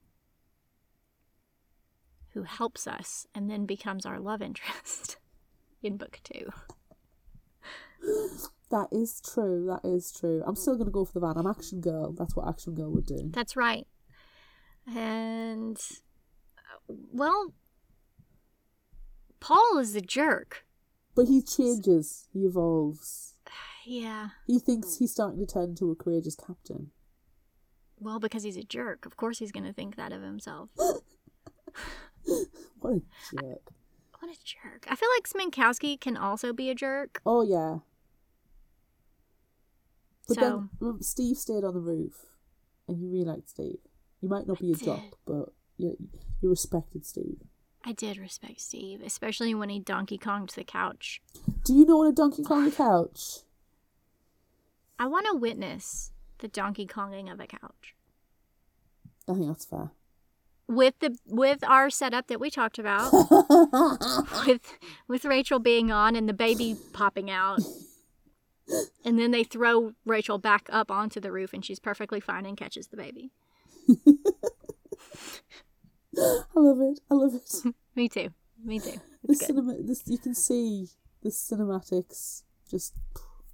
Yeah, it's so cinematic. I love it. What's our last question?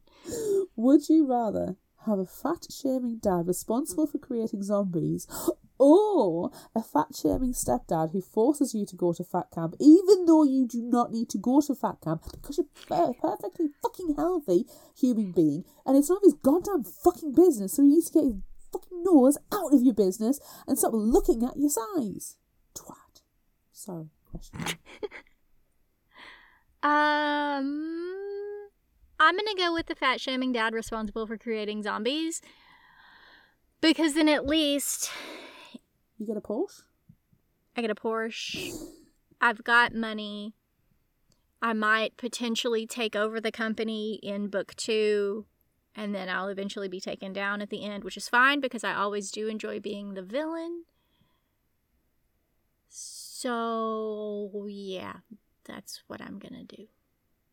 And I feel like because you're Action Girl, again, we're just Paul and Vivian again. You have to have the second one. You don't have a choice. Fair enough. I have a rich mom. She can get me a Porsche instead. That's right, yeah. Your rich mom can do that. And she'll also pay for your basket case best friend to come with you. She will, and she'll also pay for my therapy that I'll need when I suffer from survivor's guilt in the second book. Yes. All right. And my vigilantism in the second book as I go around destroying all of the facilities. Yes. Thanks, you have Mom. to have funding for that. Yeah. Thanks. Okay. Oh my God. Favorite final thought quote? There were so many in this book. So many good quotes. Seriously, so many. And they ran the gamut of being hilarious and having a punch meaning. Yeah. But I'm going to follow on that last book, Would You Rather, with one quote. My body size is none of his business. That's a good one. This is another Vivian. If something's going to eat my heart out, I'd at least like to know what it is. Oh, yeah. Mm-hmm. Yeah. Yes. What else?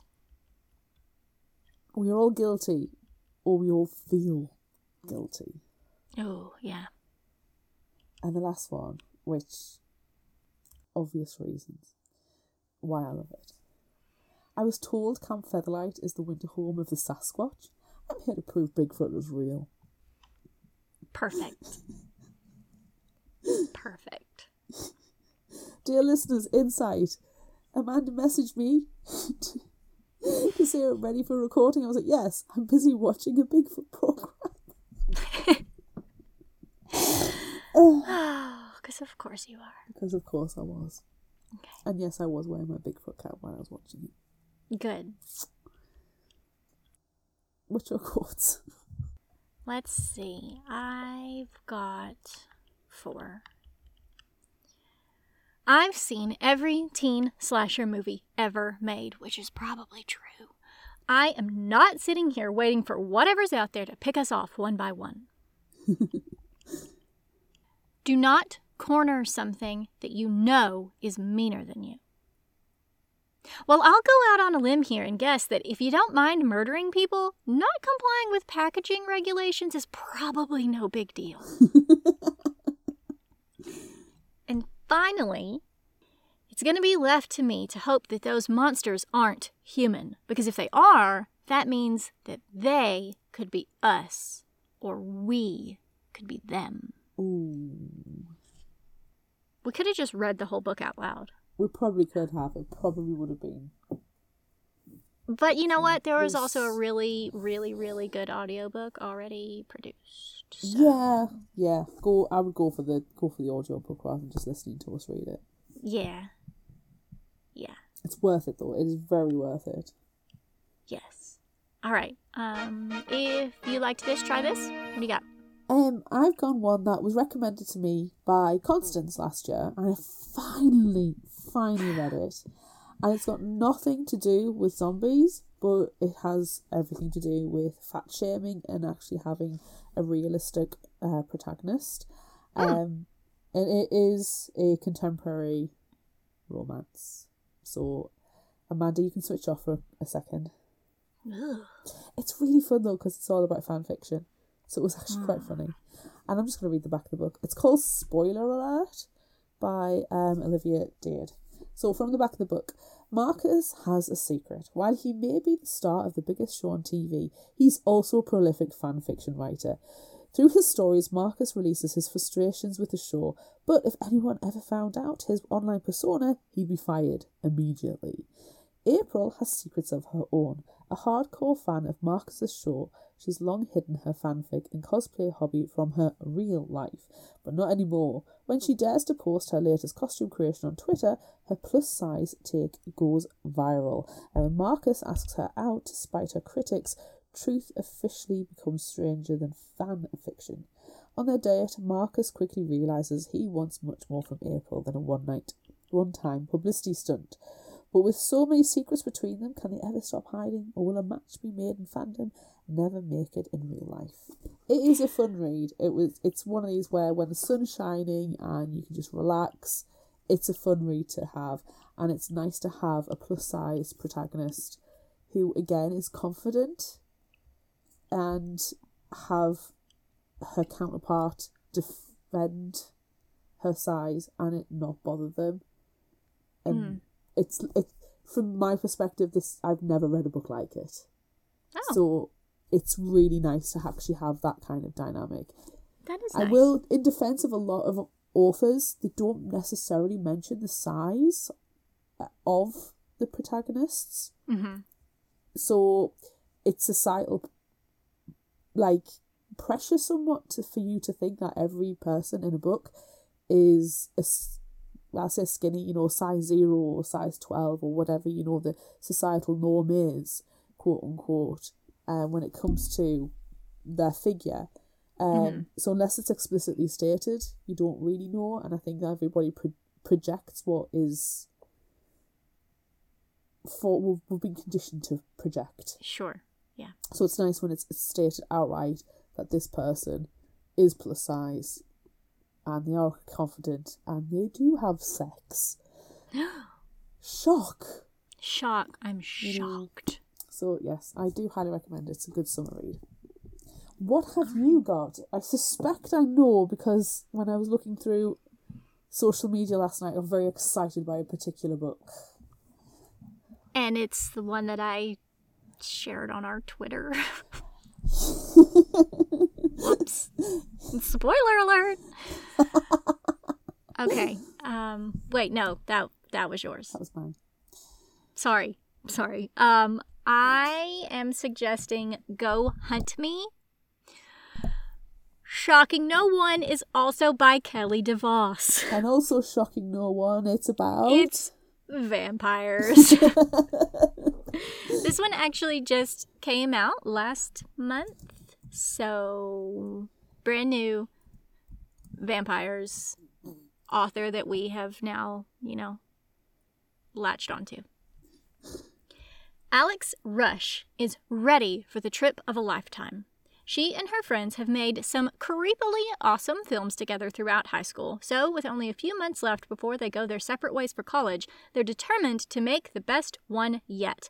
An epic short film that reimagines the story of Dracula, filmed on location at a remote castle in Romania. Hooked already. But when they get there, it's not quite the majestic setting they planned for. Menacing weapons line the walls, the twisted halls are easy to get lost in, and with no connection to the outside world, the group is unexpectedly off the grid. After just a few hours spent under its roof, Alex and her friends have no trouble imagining how this dark, terrifying castle inspired one of the most enduring horror novels of all time. Only soon, they no longer have to use their imaginations to understand the location's terrifying history. Just as they're getting the film's first shot rolling, one of Alex's friends disappears, and she's nearly certain she saw a cloaked stranger lurking in the shadows. As more members of the group begin to meet an untimely demise, Alex is desperate to stop the bloodshed, even if it means facing a monster she never thought would be let loose. Vampires! I'm just going to say, we have a book theme month called All Vampires All the Time. All vampires all the time. We could do it now. You're right. And I know 3 vampire books that would be perfectly suited for that month. All vampires all Plus the vampire time. book. All vampires all the time. Excellent. I'm so excited. Kelly DeVos, honestly, she's risen to... if you just handed me a book by her, I would read it straight away. Yep. I'm so impressed. I wonder if we could... Are we going to have to hashtag manifesting Kelly DeVos now? I'm doing it. Come on. I think we're Maybe going to we have can- to. She's I think- following us on socials. Yeah, we're going to have to reach out. I think we're gonna Or have to maybe reach she's out. listening right now and she'll be like, hell yes, I'll be on your show. That would be amazing. I mean, it depends if you edit this out, but yeah, that would be amazing. I don't think I can edit it out now. Because we're begging. Because we're begging. Manifesting. Begging, manifesting. There we go. Oh. How will people reach out to her people? Which means Yes. we'll do it. Which means we'll send her an We'll email. try. We can only try. Yes. Yes.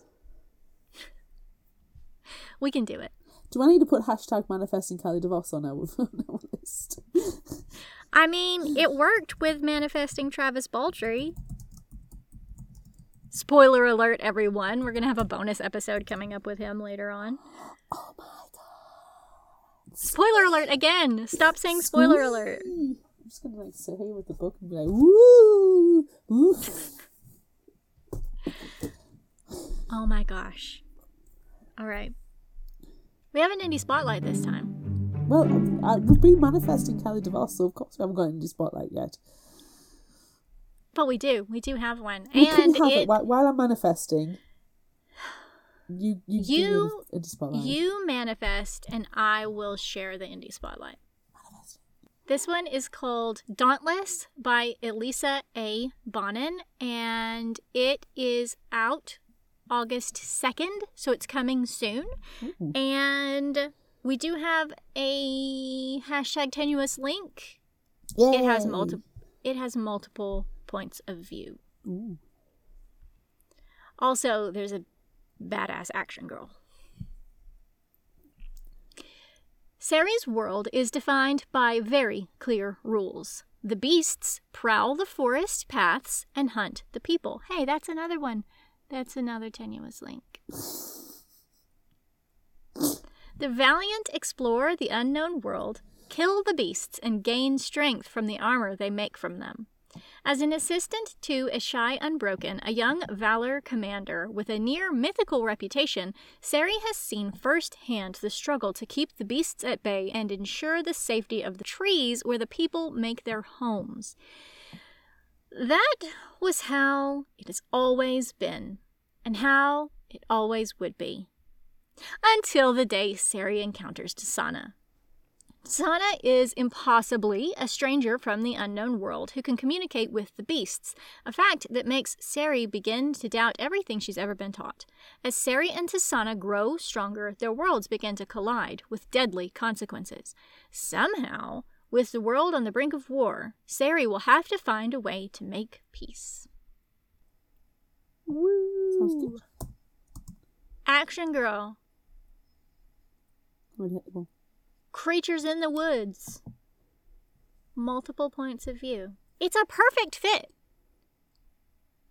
It's a perfect almost, fit it's for this. almost like you know what you're doing. It's almost like I planned it.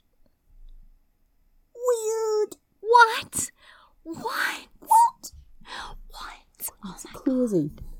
It's This is so fishy. crazy. It's so fishy. So that's it for this episode of Fictional Hangover. I'm Amanda. And I'm Claire. Join us next time as we discuss All Together Dead by Charlaine Harris. Yay! Look out for our Would You Rather polls on social media. Don't forget about our book club and monthly challenges on Facebook. Be sure to visit our shop on Redbubble at fictionalhangover.redbubble.com for all your favorite Fictional Hangover-themed merchandise, and become a patron of ours on Patreon at patreon.com/fictionalhangover. Until next time, remember, the only cure for a fictional hangover is another book. Also, our live episode is coming up soon. Yay! Woo! 200 episodes! What? Except for we've actually had a lot more than 200, but 200 main episodes. We give you so much content. So much content all the time, and it's free for everyone. But you should also join our Patreon to give us money. And watch the videos, because you miss things if you don't watch the videos. Miss so many things, because they're unedited too. There's so much stuff that happens. Usually it's in the me background. messing up the pronunciation of things and making Amanda laugh for 10 minutes. Accurate. Yep. Okay. The end.